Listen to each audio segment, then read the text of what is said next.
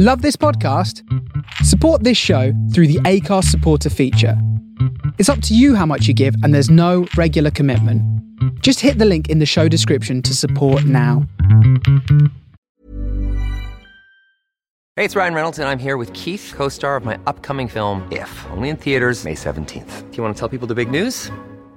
All right, I'll do it. Sign up now and you'll get unlimited for $15 a month and 6 months of Paramount Plus Essential Plan on us. MintMobile.com/switch. Upfront payment of $45 equivalent to $15 per month. Unlimited over 40 gigabytes per month. Face lower speeds. Videos at 480p. Active Mint customers by 531.24 get 6 months of Paramount Plus Essential Plan. Auto renews after 6 months. Offer ends May 31st, 2024. Separate Paramount Plus registration required. Terms and conditions apply if rated PG. Hiring for your small business? If you're not looking for professionals on LinkedIn, you're looking in the wrong place. That's like looking for your car keys in a fish tank.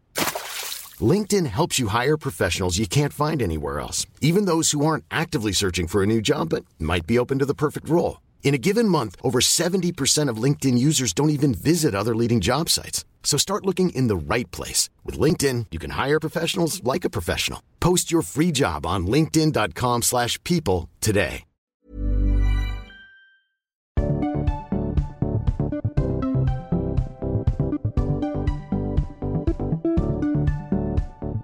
Welcome to Non-Contact Time, a podcast about all things educational with Hannah and Kath. I'm Kath. I'm Hannah. Welcome to the show. So what is on the show today, Hannah? This is a little bit different this week. We haven't got a guest as such, but we're going to talk to you all about well-being because it's the week before Christmas and you guys definitely need a break.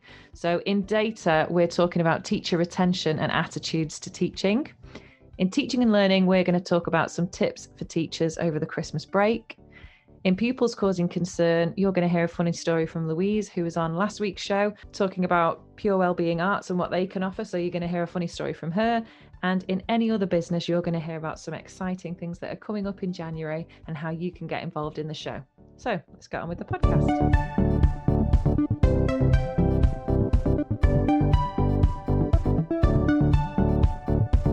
In data, Kath, you're going to speak to us about teacher wellbeing at this point in the pandemic. So what kind of information have you found out so far? What I think is really interesting is I've been using the old TeachTap, which I'm kind of loving. And it's interesting that the question keeps coming up about how long do you think you're going to stay in the profession beyond the pandemic? And I think the data is quite surprising. What was also really interesting is that from the data from TeachTap, Nuffield Foundation have done a bit of a study, and they said mental health attitudes have stayed fairly similar before lockdown and after lockdown, but it's different areas of mental health that are a concern to teachers. So one of the areas where teachers are feeling a bit low is their usefulness. A lot of the teachers are less optimistic about the future, and a lot of teachers are also not as interested in new things. Now, this might not seem such a big deal in isolation, but when you kind of put those three things together, if we were thinking about a student, we would all go, oh my gosh, if a student's feeling that way, we need to be really, really concerned. And I think that's what governments, schools that have wellbeing policies, they need to really think about and really identify those staff that are feeling that way, because it's not a good situation to be in, feeling useless, not losing your optimism, because a big chunk of our job is being optimistic even when things aren't great. And also that whole loss of interest in new things. So many teachers that are fantastic that I've worked with or have spoken to, or we've even had on the podcast, they're all people that are really interested in getting better at what they're doing and improving their profession. And if they're losing that love, then that's really going to translate into the classroom and the way that they kind of react to students. There was also some information that teachers are really high work anxious at the start of September. And I've got to admit that I was quite worried when I first started back in September. I don't know whether that's changed, but it was interesting that anxiousness was actually higher for women than men. And then the other piece of data that really surprised me is 1 in 5 head teachers said that they are likely to leave the profession after the pandemic.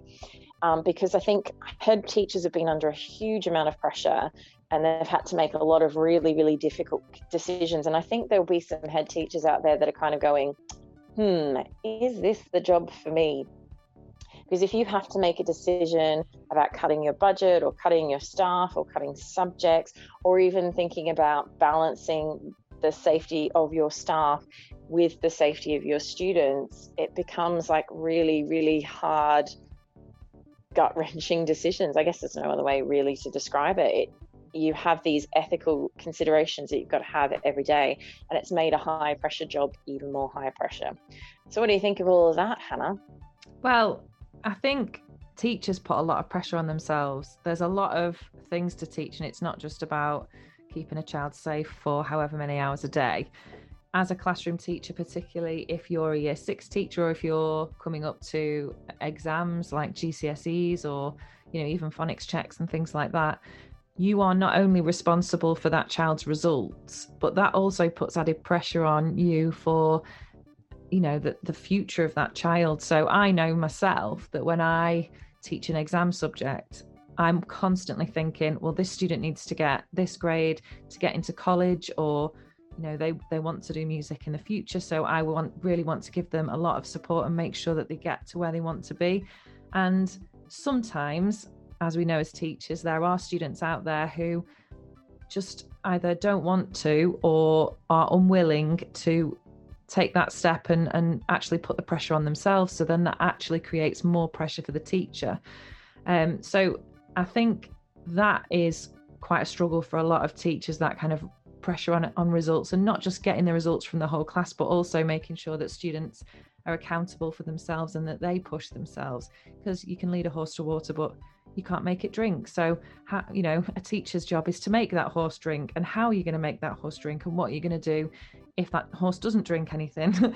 So I think there's a lot of pressure on exams, but also this new added focus on well-being it's really important. We need to make sure that their well-being is looked after, and students feel safe and ready to learn, and they're prepared for the day.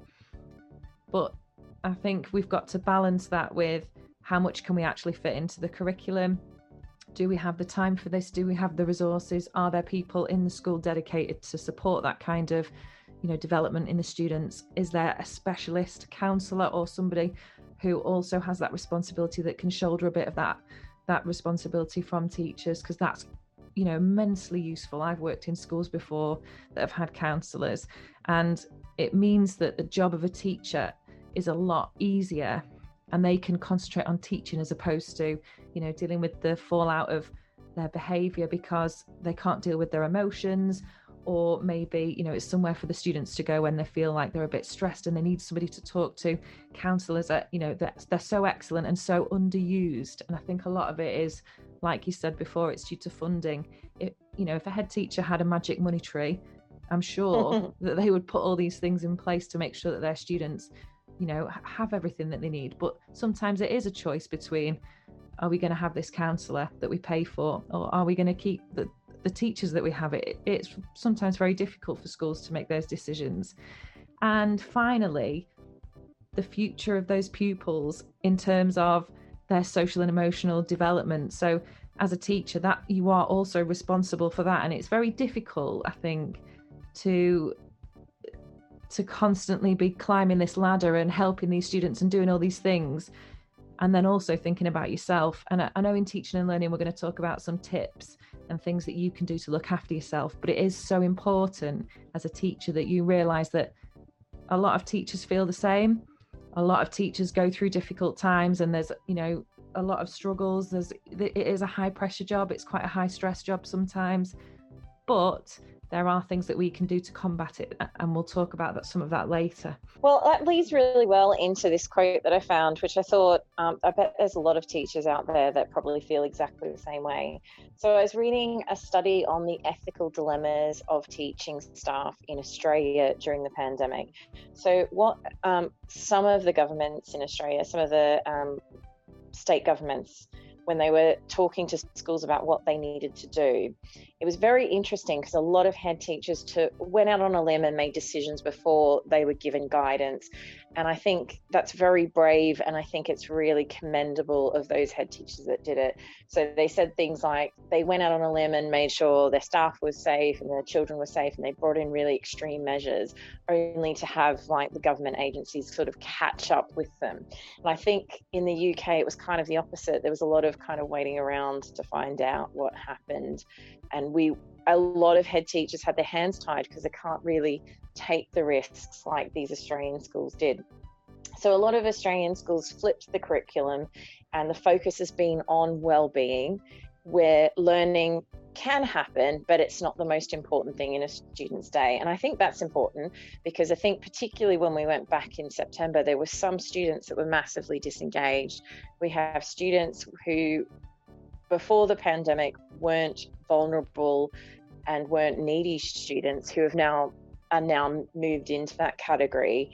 I think the shocking one that I've found in my own day-to-day teaching is hearing students talk about, or the number of students talk about using food banks is much higher than it was before the pandemic, and that makes me really sad. So doing all this well-being and thinking about the students' well-being, there's a point where teachers kind of have to switch off and they have to think about the ethics of themselves versus the students. So I read this quote: "I'll be really honest, despite the warning and all of the advice, my well-being was my last priority. And the ethical dilemma for me was I can't look after myself because I've got so many people to look after first, despite all the warnings and despite all the advice." And I know we've said it so many times on the podcast, and we've had lots of guests say it, that, you know, teacher well-being is so incredibly important.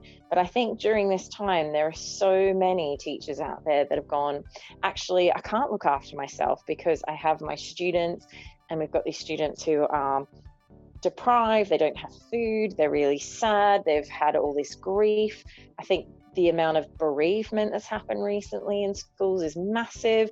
So you're trying to be really, really empathetic, and you're kind of emptying your cup of emotions to your students. And then you've got families as well. So teachers who have small families or even older families, they then have to deal with the children, and then they might have a partner. So say, for example, you're a teacher whose partner is now without an income, and then you literally are the last person on that list. And I think there's a lot of teachers that need to kind of flip that on its head and really put themselves first. And I know that we all give that advice, but I think that during this point of the pandemic, we need to switch it up. The other ethical concern that kind of popped up quite a lot from the stuff that I've been reading is there's so many teachers out there that have ethical concerns and dilemmas about remote learning. Some remote learning has been really positive, and it's had a great impact on the students, and some students prefer it over like classroom teaching. But the interesting one that I read was a staff member that said, "Do I respond to an email at 1 a.m. when it's from one of my senior students, because it is their exam group, and if they're emailing me at 1 a.m, then it's on their mind, and I was awake anyway, and blah, blah, blah, blah, blah." And I think we as teachers need to set boundaries. And I know how much we care about our students, and we want them to do the best, and we feel accountable for their results, and we want to help them out. But we do have to put in those boundaries. Just because they can reach us at any time of the day doesn't mean you should let them reach you at any time of the day. So Hannah, what are your thoughts? I think that this is filtering down from the government, the type of attitude towards teaching. It's a 24-hour job at the moment. Especially for head teachers, and it's not right. There needs to be boundaries. Teachers need to set those boundaries. And I always think, I know, you know, it's probably the worst thing you can do with a to-do list, but I always think which one needs looking at now and which one can wait. And there's nothing for me, unless it's a safeguarding concern, not that I'd get a safeguarding email at 1 a.m, but there's nothing for me at 1 a.m. in the morning that would indicate that that's extremely urgent. I get into work about 7:30. I can deal with it then. We can have a chat with that student. It's not like it's, you know, results day and they need that kind of answer. So I think the government, before we came back in September, talked about well-being, and they said that in teaching we need to make sure that we address staff and student well-being. And I feel like this isn't happening at the moment, particularly with things like contact tracing. So I know on Twitter there's a lot of head teachers who at the very beginning of September were really worried because they would get a phone call or an email or a message on the weekend, and they would have to sort out contact tracing over that weekend, tell all the students not to come in on Monday or whatever if they were in the bubble that had burst. And there was another head teacher who explained that they found out on a Sunday that one of their catering staff had tested positive for COVID. So the whole of the catering department had to isolate. So they had nobody to feed the children on Monday morning. So it's things like that that really do put this into perspective and make you realise actually how important it is that the person doing that job has got time for themselves, because at the weekend it seems like a lot of these head teachers are not able to relax. And the thing that worries me a lot is the Christmas break. So a lot of head teachers will be contact tracing after we break up on the Friday, and the government saying to schools that schools can't isolate for the last week or do online learning for the last week or even attempt blended learning so we can have less children in the classroom. I think it sends a very clear message that although we're telling you that your well-being is important, we're not actually going to put anything in place to make sure that you're actually looked after. And unfortunately, we're going to have to do it for ourselves and make sure that we are looked after and look after our staff, look after everybody who works with us. And it shouldn't be that way, but it is down to us. And like you said before, setting those boundaries. There are certain things that you can avoid. Contact tracing isn't one of them. Safeguarding concerns obviously isn't one of them, but there are things that you don't have to do. So hopefully we'll be able to give you some tips later on that you can address and use over your Christmas break, because you are going to need it. It's very important that you can rest and recharge, because like we always say, you know, you can't drink from an empty cup, and your cup needs to be full if you're going to address and help and support all of those pupils that you teach.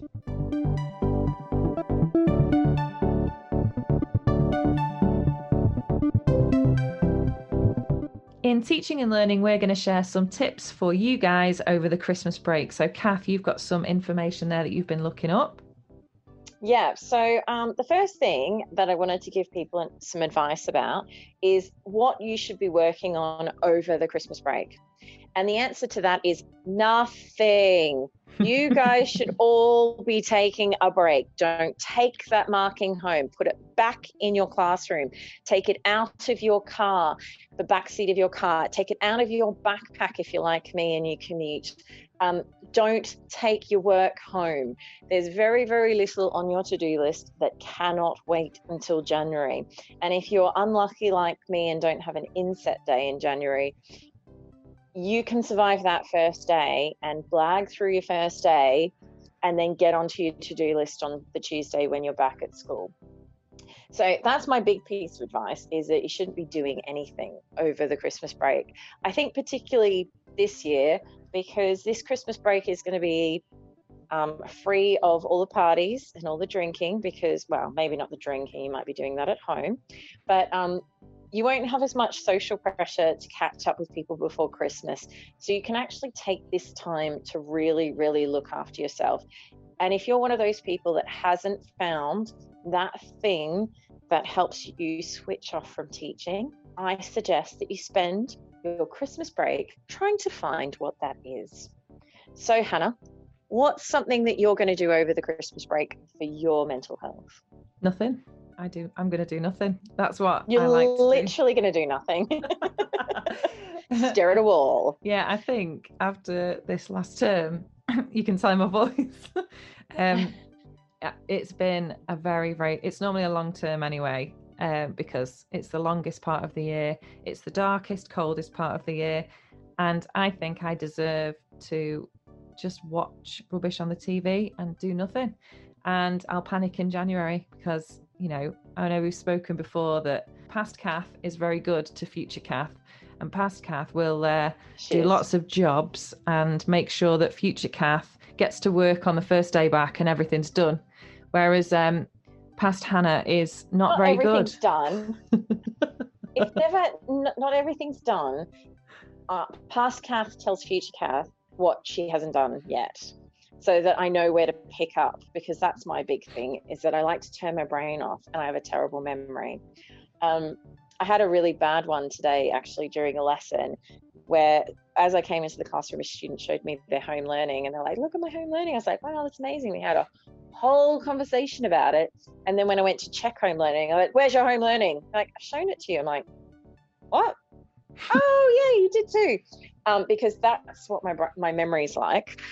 So I just write a list of where I'm up to, and I literally write myself, on the first day back, you need to do these 3 things. But after that, these are the things you can do. So just kind of organize it so I know what I immediately need to do, and then the rest of my to-do list. See, that's a good tip. On the last day, when all your form is having a party and you've put Wham on for the 70 millionth time, and you want to zone out, make a nice list of all the things that you want to do in January so that you don't have to think about it over the Christmas break, because there isn't anything really for me that is so pressing that I need to do it over the holidays. And over the October half term and over summer and all the way through lockdown, I decided to revamp all my schemes of work and did everything from scratch. So I'm quite fortunate in that I don't have as much planning to do as what I might normally have. There's still bits to do, but I'm quite lucky that I did most of it. But this break is always the one where I relax. I might do other stuff in other holiday times, but this one, usually because it's full of family and stuff like that, is quite busy. But this one, even though it's not full of family, I think I'm just definitely going to use it to sleep and catch up on all of that kind of stuff. I'm part of a book club at my work, and I recommended a book for the book club because I really wanted to read it. It's actually from Sky Arts Book Club Live. So if you are looking for some good recommendations, it's a great place to find them. I'm really looking forward to sitting down and reading a book that has nothing to do with school. I'm really looking forward to that. Yep. Oh, so looking forward to that. I read a really, really great kind of piece of advice. It's not a quote per se, but it was just a bunch of memes that were about emails that you can't emotionally deal with.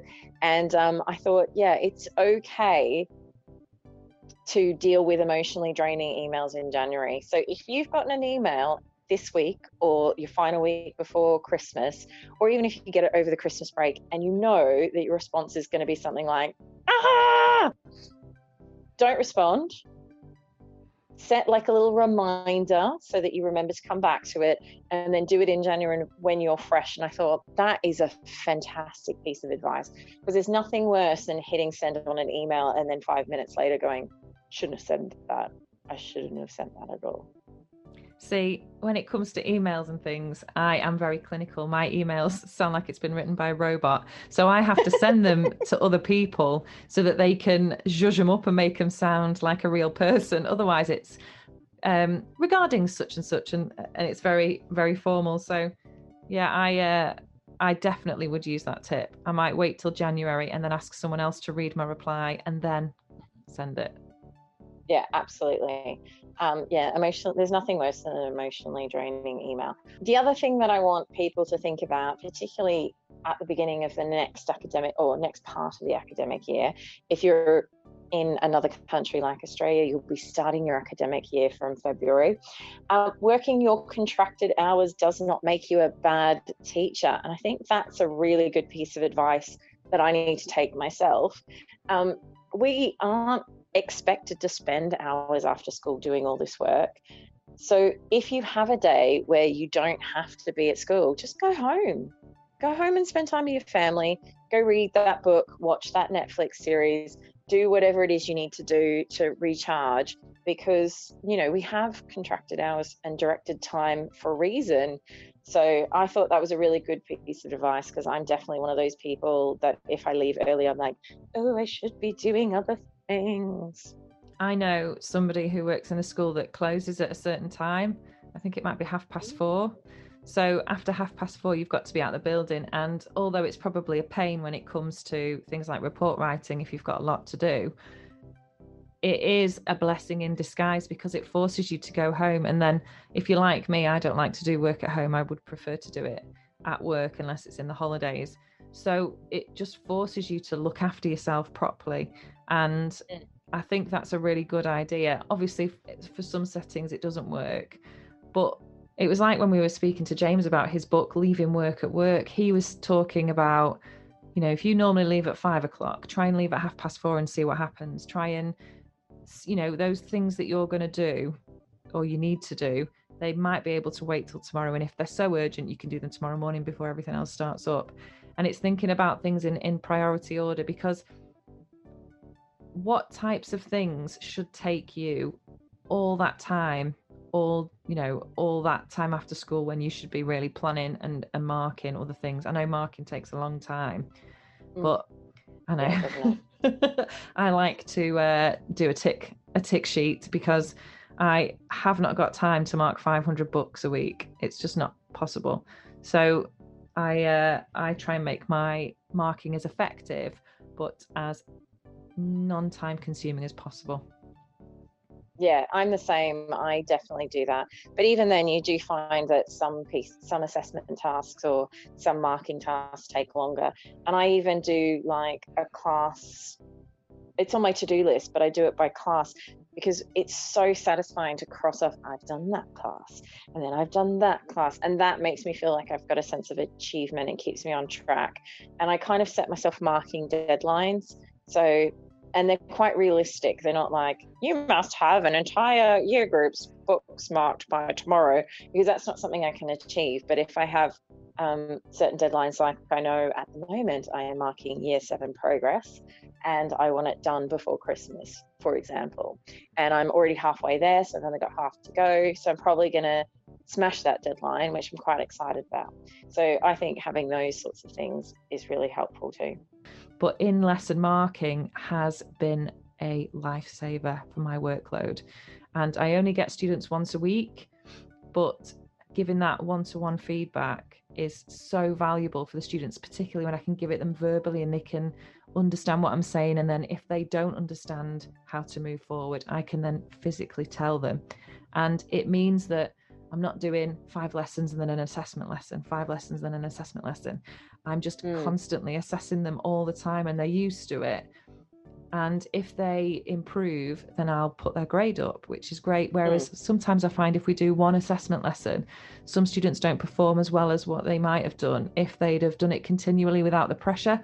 So it means that the results for the pupils are going up gradually a lot quicker than they were when I was just marking them at the end of an assessment or at the end of a project. So in-class marking, cut your workload down. In-class marking's great. We've been doing something this week. I've been doing it with my year 9s where they have to compare and contrast 2 artists' work. And what I've been doing is each class in year 9 has to tell me their similarities and differences. So I say to them, which ones do you think are going to be your best? And let's get people from this form to share them. And then the next form does the same thing. So when we go back and make a difference, I go, these were the answers that you came up with in each form. So now you've got this breadth of knowledge. I want you to pick out which ones you think are best and then add them to the responses that you've already gotten, just so that they've got this like breadth and depth to their understanding. But it also means I don't have to look at their books because I just kind of type it up as they tell it to me verbally. And it does mean that they're really clever kids, because you know that they're there in your class. Literally just write it down as they say it. And they're like, I've got my answers. Or they take someone else's idea and write it in a more eloquent or better way. And it's worked really well. I do like that. Those types of, it feels like it's a shortcut, but actually it is more beneficial to do it that way for the pupils. I do find that. The last piece of advice, well, it's not really a piece of advice that we can act upon, but I mean, this is what we all really want right now, is that those that make the laws about education should have to teach for the whole month of December. And I was thinking about that today because I had a particularly tough day at school, and I thought, yes, if only Gavin Williamson was in my classroom teaching Key Stage 3 art today, he would really get what teaching's all about. So wouldn't it be wonderful if our lawmakers could be in our classrooms at the most difficult point of the year and just take over? Yeah, and do all the extracurricular and, you know, sort out all the pupils who need support and everything. Check our tracking. Yeah, maybe that's what Ofsted could do. Ofsted could they could do their data entry and stuff as well. Because they're not being useful at the moment, are they? Apparently. So we could use them to support us in lessons and things like that. That'd be amazing. Ofsted invigilators, maybe.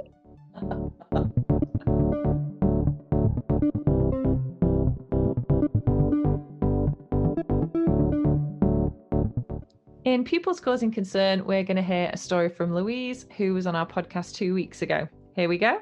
So my story is from my first year of teaching and my NQT year. I was teaching at a fab school in Manchester and absolutely loved it. The drama department, however, was made up of 3 NQTs. 2 of us had trained together and the other NQT was from somewhere else, but we worked together and we were a really tight-knit team. It was lovely. We were asked to put on a show for that first year, which is totally normal, and we were more than happy to. But because we were so new, the show was actually chosen for us. I don't know if you've heard of it. It's called the Rocky Monster Show, and it's like a kids' version of the Rocky Horror Picture Show. Anyway, absolutely fine. We worked really, really hard on it, and we decided to cast a Year 7 lad in the main role of Dr. Fenton. I think that's the name of the main character. And he was brilliant. It was the boost that he needed, but he was so charismatic and energetic and took direction so well, and we were delighted to have been able to give him that opportunity. And he was fab.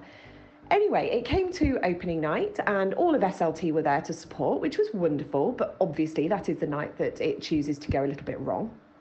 My now husband, but was then my boyfriend, was there as well to support us. And anyway, the lad playing Dr. Fenton got up on stage and was about to deliver a line, but clearly got very nervous. Now, he'd never had shown any nerves over this line before. It was never a line that we had to worry about, but it was something to do, I can't remember exactly, but it was something to do with Captain Kirk from Star Trek. And he delivered it a little bit like this. Oh, hi. So have you ever heard of Captain Kirk? Or Cock? Kirk? Cock? Kirk? Cock? Is it Kirk or is it Cock? Kirk? Cock. And this went on repeat for what felt like forever. I didn't know what to do with myself behind the curtains. I was half crying, half laughing. And he was absolutely mortified. And you should have seen the looks on the faces of SLT. It was an absolutely classic comical moment. He did eventually get the word Kirk out, and the play continued as if nothing had happened. But that very much went down in history as a really, really big blunder. Bless his heart. Thanks, Louise. If you want to find out more about Pure Wellbeing Arts, check them out on Instagram and on Twitter.